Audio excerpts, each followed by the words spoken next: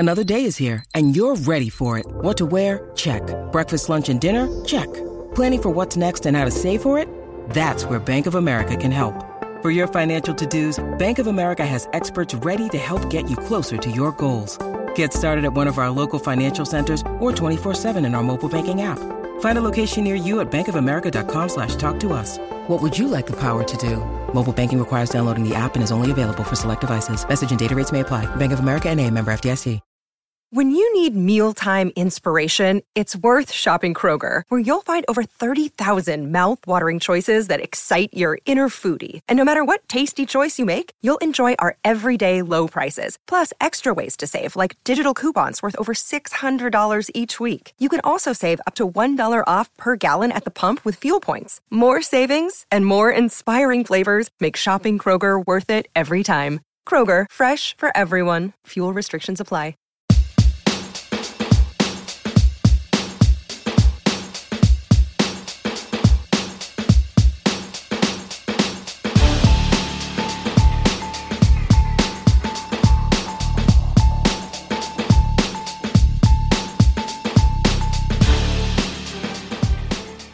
Good evening and welcome to the TTM Sports Show. My name is James Hounsell. My name is James Harrison. And we're delighted to be joined tonight on episode 35 with sports journalist and broadcaster Graham Lloyd. Graham, how are you doing? I'm fine, thanks, James. And hello to you both, the two Jameses. Yeah, always nice and easy like that. Any guests we have on the show, the fact that we're both called James is a real benefit for us. Now, we're very pleased to be joined by you. We don't always get joined by somebody on the TTM Sports Show. Sometimes it's just me and James rambling away. So certainly for our listeners, a different voice for once can never be a bad thing. I'm happy to ramble along with you both. Excellent. That's what we need. That's what we need. So firstly, then, we just for the listeners that don't know, obviously, Graham, you've just been doing a gig in our hometown of Frome in Somerset. Yeah, this Friday coming. Oh, is this Friday coming? Sorry, I do apologise. It's part of the Frome Festival down here, so it was only right that the two men behind Frome's premier sports radio show get to have a chat with yourself as well. So, Graham, just quickly, briefly, what's the show and what's it about? Well, it's called A Load of Old Balls, and basically it's about a load of bollocks. It's about all the bollocks and the complete rubbish and, frankly, the absolute cobblers that a lot of people in football talk about football. And the theme of my talk is basically, where have all the characters gone? Because I'm a lot older than you two, and I've been in football for about 40 years, and I'm missing the characters of old. Players like George Best, Rodney Marsh, Dennis Bergkamp, Thierry Henry, Wayne Rooney, David Beckham, and then managers like Sven-Göran Eriksson, Bill Shankly, and Brian Clough. And I think there's a real dearth of them in the modern game. And it just struck me that it would be nice to have a nostalgic look back at some of the people who lit up the people's game and made it such fun back in the day. Well, that sounds great. Yeah. I was just going to say, do you think, Graham, sorry, James, cut you up there. Do you think, Graham, that these days we talk about players of that sort of managers like that? Do you think there's a negative attached to those sort of players? Now, the first one that comes to mind, probably the most recent one we've had, might be somebody like a Mario Balotelli in terms of a maverick. Do you think that they're looked at in maybe in a more negative way these days? I think they are, but they also entertain people. And that's what's missing at the moment, in my view, that there are no characters. There are no, as you call them, mavericks. There are no people who you actually like to see play and like to hear what they've got to say and basically like to be entertained by them. And I think one of the problems is, boys, is that football is now so much more of a business than a sport. It's become big business. And the players have got to keep fit. They've got to keep their noses clean. The managers are always watching what they're saying. And therefore, it's not as entertaining. But then you've got to say, well, do you want to have a winning team like hopefully we've got with England? Or do you want to have a team full of players like Paul Gascoigne that never wins anything? Yeah, it's a fine balance. It's a very, very big fine balance. First and most foremost, I'll be present at your show on Friday. For the people of Frome, anybody interested in football nostalgia, exactly what Graham said. If you like those sort of things, this show is for you. To get tickets, they're available all across the Frome Festival website and pages through Frome FM, all over the show. So it's really important that you get yourself down there, first of all. And secondly, one of the biggest football characters that I know and loved was Joey Barton. Again, when I played football, I can see a lot of similarities with myself and him. If he's on your team, you love him. If he's against you, you hate him. But again, you want to listen to what this guy's got to say. You know, took on Zlatan in the heat of Marseille down in the southern France. And just touching on the way football is these days, well, the seeds were sown in 1992, a whole new ball game by Greg Dyke down there in the Savoy Hotel with the deal with ITV. If you know, you know. That's where it changed, really. Football characters are what make this game special, but you're right in what you're saying. It is about money. It is about big business, and none further more so was that evident and apparent in the Super League breakaway, which nearly happened last week. I mean, what were your views, Graham, on that? My views were simply that it was misguided. It was created by greed. I've never known such greed like it. But in the end, it was a victory for supporters. You know, the fans actually rose up and said, not on our watch, not with our club. And it's been humiliating. I hope it's the end of it. I'm not sure it will be. But that just illustrated that without the fans, football is nothing. And we found that out during the last year or so. I did one or two commentaries for Stoke City about a year ago in July 2020, behind closed doors. And it was one of the grimmest experiences of my life. What's great now is that they're coming back. And that's one of the themes in the show that I'm doing at the Masonic Hall in Frome at 8:30 on Friday, the 9th of July. It's basically looking at some of the chants and insults that supporters hurl at footballers. And I've got one song called "Who Ate All the Pies," which is based on "Knees Up, Mother Brown," the old music hall song, and the chorus, which I'm going to invite the audience to sing along with, is "Who ate all the pies, the burgers and the fries? You fat bastard, you fat bastard, you ate all the pies." Now the problem is, both of you, both James, you'll know that there are very few fat footballers in football at the moment. They're very, excuse the pun, thin on the ground. So what I've had to do, I've had to go back in time to a guy called Willie Fook, Jan Molby, Mickey Quinn. He's a good one. Jan Molby, John Mickey Parkin, Quinn, Thomas Brolin, John Parkin. He's there. Lee Trundle of Swansea, and of course Paul Gascoigne himself. Because at the moment, I mean, I'm not saying there aren't any characters in the modern game. I mean, when Jack Grealish gets the ball, we get out of our seats. When Roy Keane says something on ITV, you listen because the guy is knowledgeable, he's honest. And then you have managers. I don't think there are too many character managers left. Perhaps the only one I can think of is Jurgen Klopp at Liverpool. You know, a great guy, full of enthusiasm, full of little idiosyncrasies. But by and large, the Mavericks are missing from the modern game. And so on Friday night in Frome, it's going to be a nostalgic trip down memory lane. And I hope people will come along. I have written a couple of things. I've got to be honest, lads. The one thing that's busying me at the moment is when I looked at Gareth Southgate, I thought, there's nothing I can really satirize here. He's such a great guy. He's such a decent, thoroughly decent individual. And then I thought, I can't do a show 2 days before what we hope will be England playing in a major final without mentioning him. And I'm actually writing now a little poem about Gareth Southgate, talking what a great guy he is and the way that he's brought the supporters and the team all together. I think he's done a fantastic job. But frankly, you can't take the Michael out of him because he's such a decent guy. Well, back in '96, after he had the issues with that penalty, where he said his own mother told him, "Why didn't you just hit it, son?" If I remember, as a young 8-year-old boy reading the papers back then. But also he had the Pizza Hut advert, as I just mentioned as well, with a paper bag over his head. So he does show a sense of humour. But the BBC montage, if you watch the game last against Ukraine on Saturday night, there was a montage. It cuts to Gary Lineker and he goes, cue the montage. In it comes straight away. And it shows the history and the story. And I felt myself like quietly loving this guy in a sporting sense when you want him to do well, because you never see him in any controversies. You never see, yes, there was the Trent Alexander-Arnold. As a Liverpool fan myself, I was perplexed, but he doesn't pander to the media.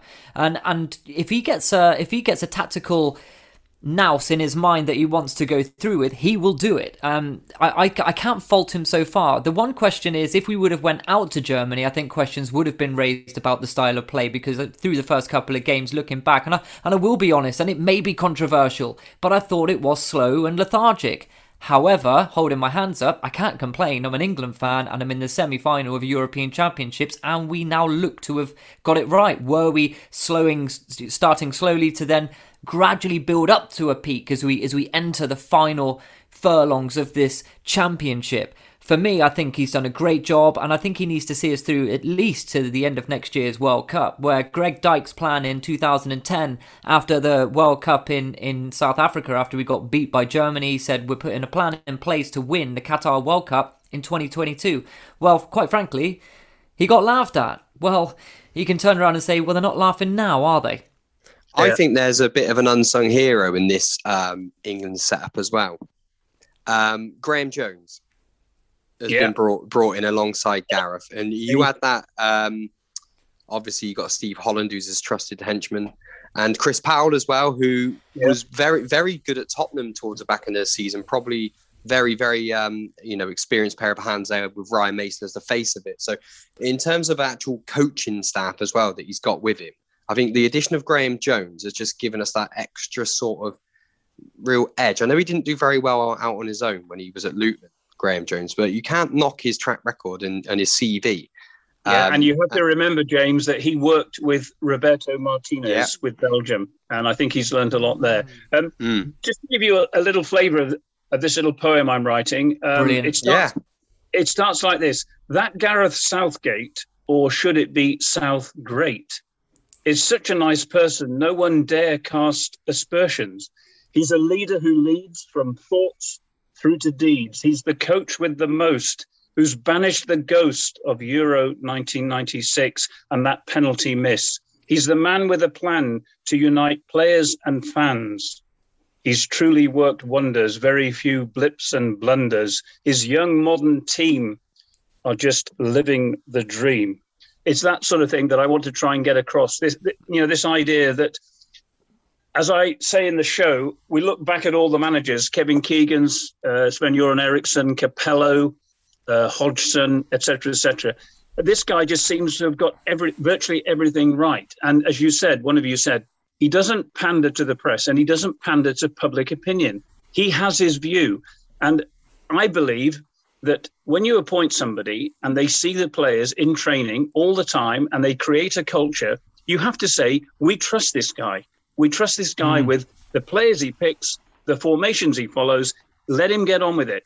And thank God they have done that, in the sense that we're on the verge of reaching the final.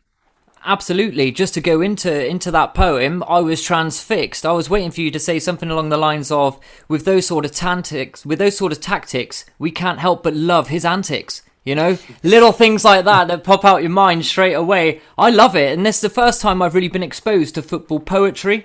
So for me, I'm really excited about coming down on Friday and seeing it for myself. It really, really is going to be something good. And I'm staggered as to see why it hasn't been put out there a bit more. You are a major player within the game, doing a bit of research into yourself. Anybody who wants to do any journalism or any broadcasting or any sort of podcast need to do your due diligence and make sure you're credible by doing research.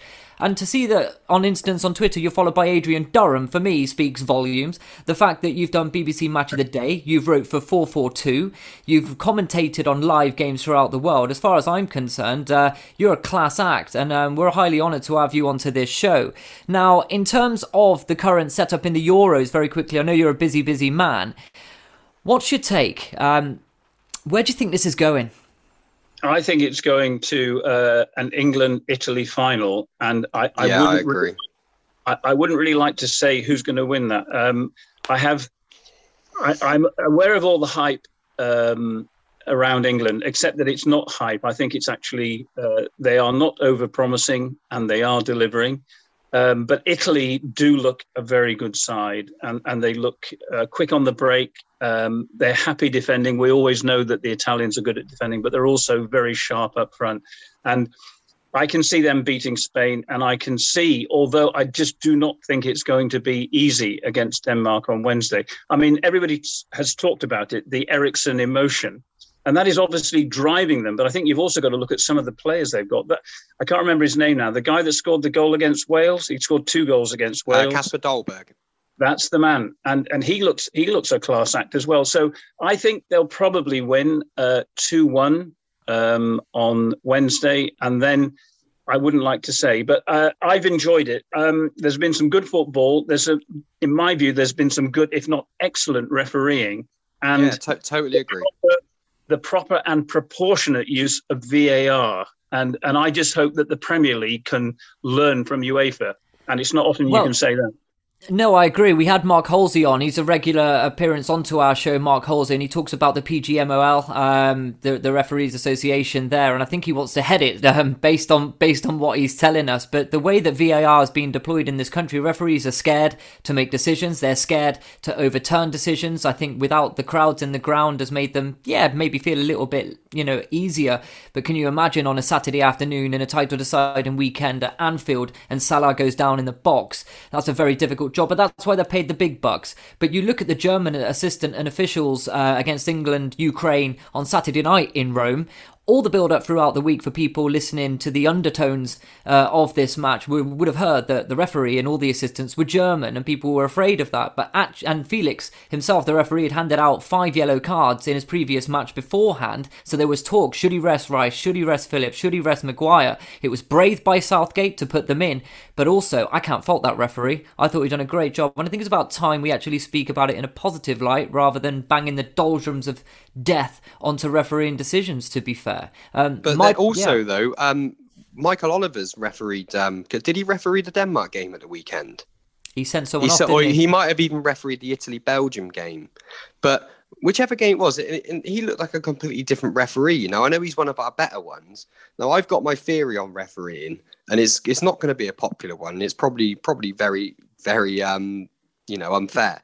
But we've got the best league in the world. We've got the most money of any footballing league in the world. We sign all the best players from all the other countries. Why don't we just sign all the best refs? Well, there was talk a fair few years ago that Kalina would have liked to have made the move over to the Premier League. And could you imagine that stare down between, a Patrick Vieira and Kalina at Highbury on a cold Saturday evening with the rain lashing down with Roy Keane in the background? That would have been box office. Talking about Mavericks and talking about setting the scene in the wonderful way that we love football to be watched and viewed, that would have been box office alone. However, I think in the Italian leagues and around Europe, as soon as referees hit a certain age, they can't continue anymore, which is a shame. But yeah, I mean, Graham, thank you ever so much for joining us again Friday night at the Masonic Hall, 8:30. It is time to come down, and if you will love football, you simply have to be there. There's no excuse. It's really important that you are there. Graham, I just like to say one thing, James. It's not only football. The majority of the show, probably 40%, is football, but there's also 10% on cricket and 10% on politics.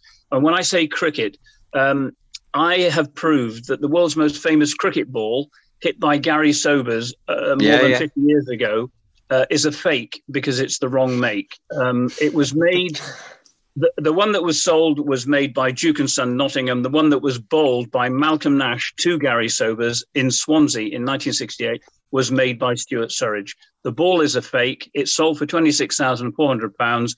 And I have written 2 books, one on the actual 6/6s itself, and the other one proving that the ball that was sold is a fake. And so I've got a couple of poems about that. And I've also been writing some political stuff recently because of the way that the UK government has been handling the pandemic. And I've written one little poem called Political Football, where I've taken the phrases like "you don't know what you're doing" and "you're not fit to wear the shirt," and I've actually transferred them from the football arena to the political arena, because I must admit I'm very, very depressed at the direction this country is heading. So it's a mixture of things. It's mainly football. There's a bit of cricket and there's a bit of politics. I think it sounds fantastic. That story again, doing the research into yourself, Graham, looking at that. I briefly had a quick look at the text on that book, and the story got me. I mean, you travelled a long way. It took you to India, Christie's in London, Wales. I mean, did it take you anywhere else? I mean, how was that journey for you? Well, you've slightly changed it, but then you're hoping to become a journalist, so you're actually tweaking bits and pieces right there, James. I didn't go to India, but I did go to London, and I did go to Swansea, and I did go to Nottingham. And essentially what happened was that the ball was sold in 2006 for that £26,400. It went to a sporting memorabilia collector in India. But 2 years later, you remember that the world financial crash happened. The world financial crash happened, and he couldn't afford to pay the import tax on the ball, which he'd bought. So it stayed in unclaimed property for another 18 months, and it was sold via an online auction to another Indian. And that's where the ball is now. It's somewhere in India.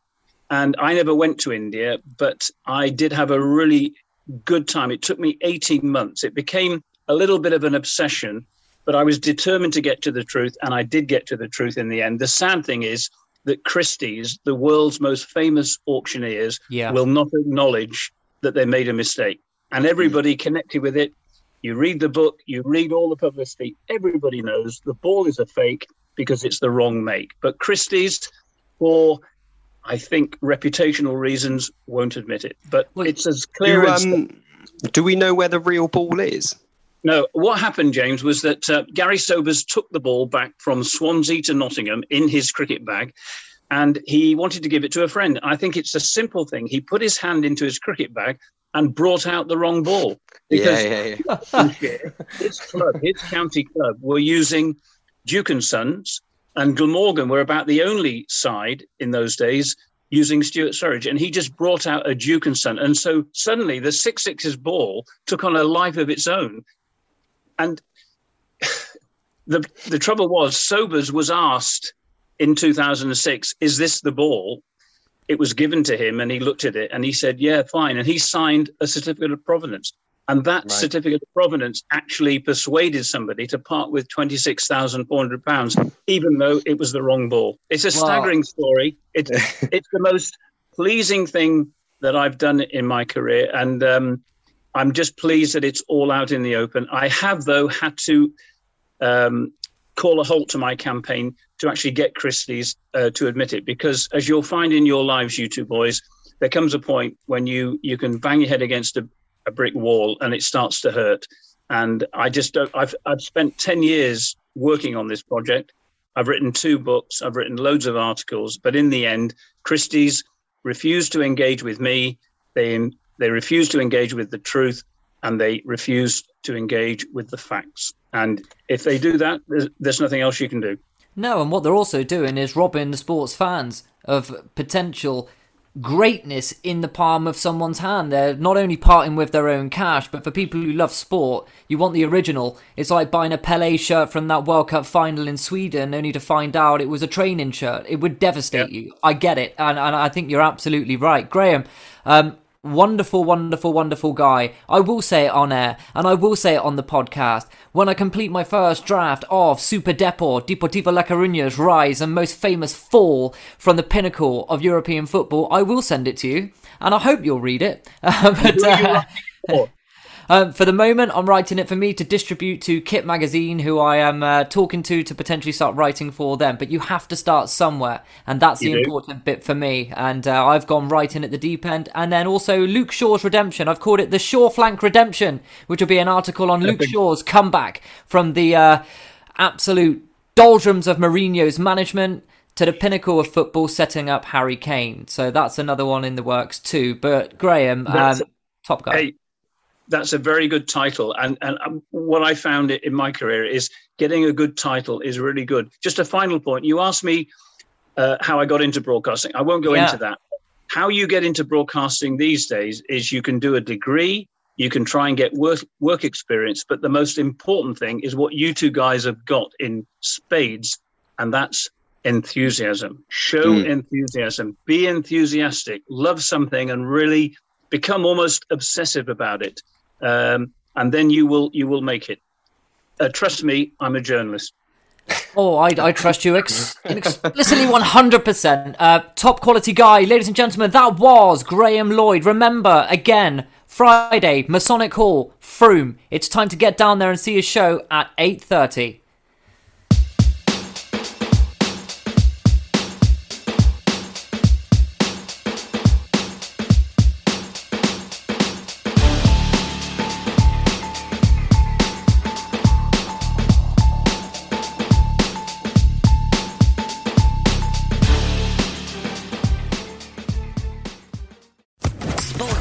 Podcast Network.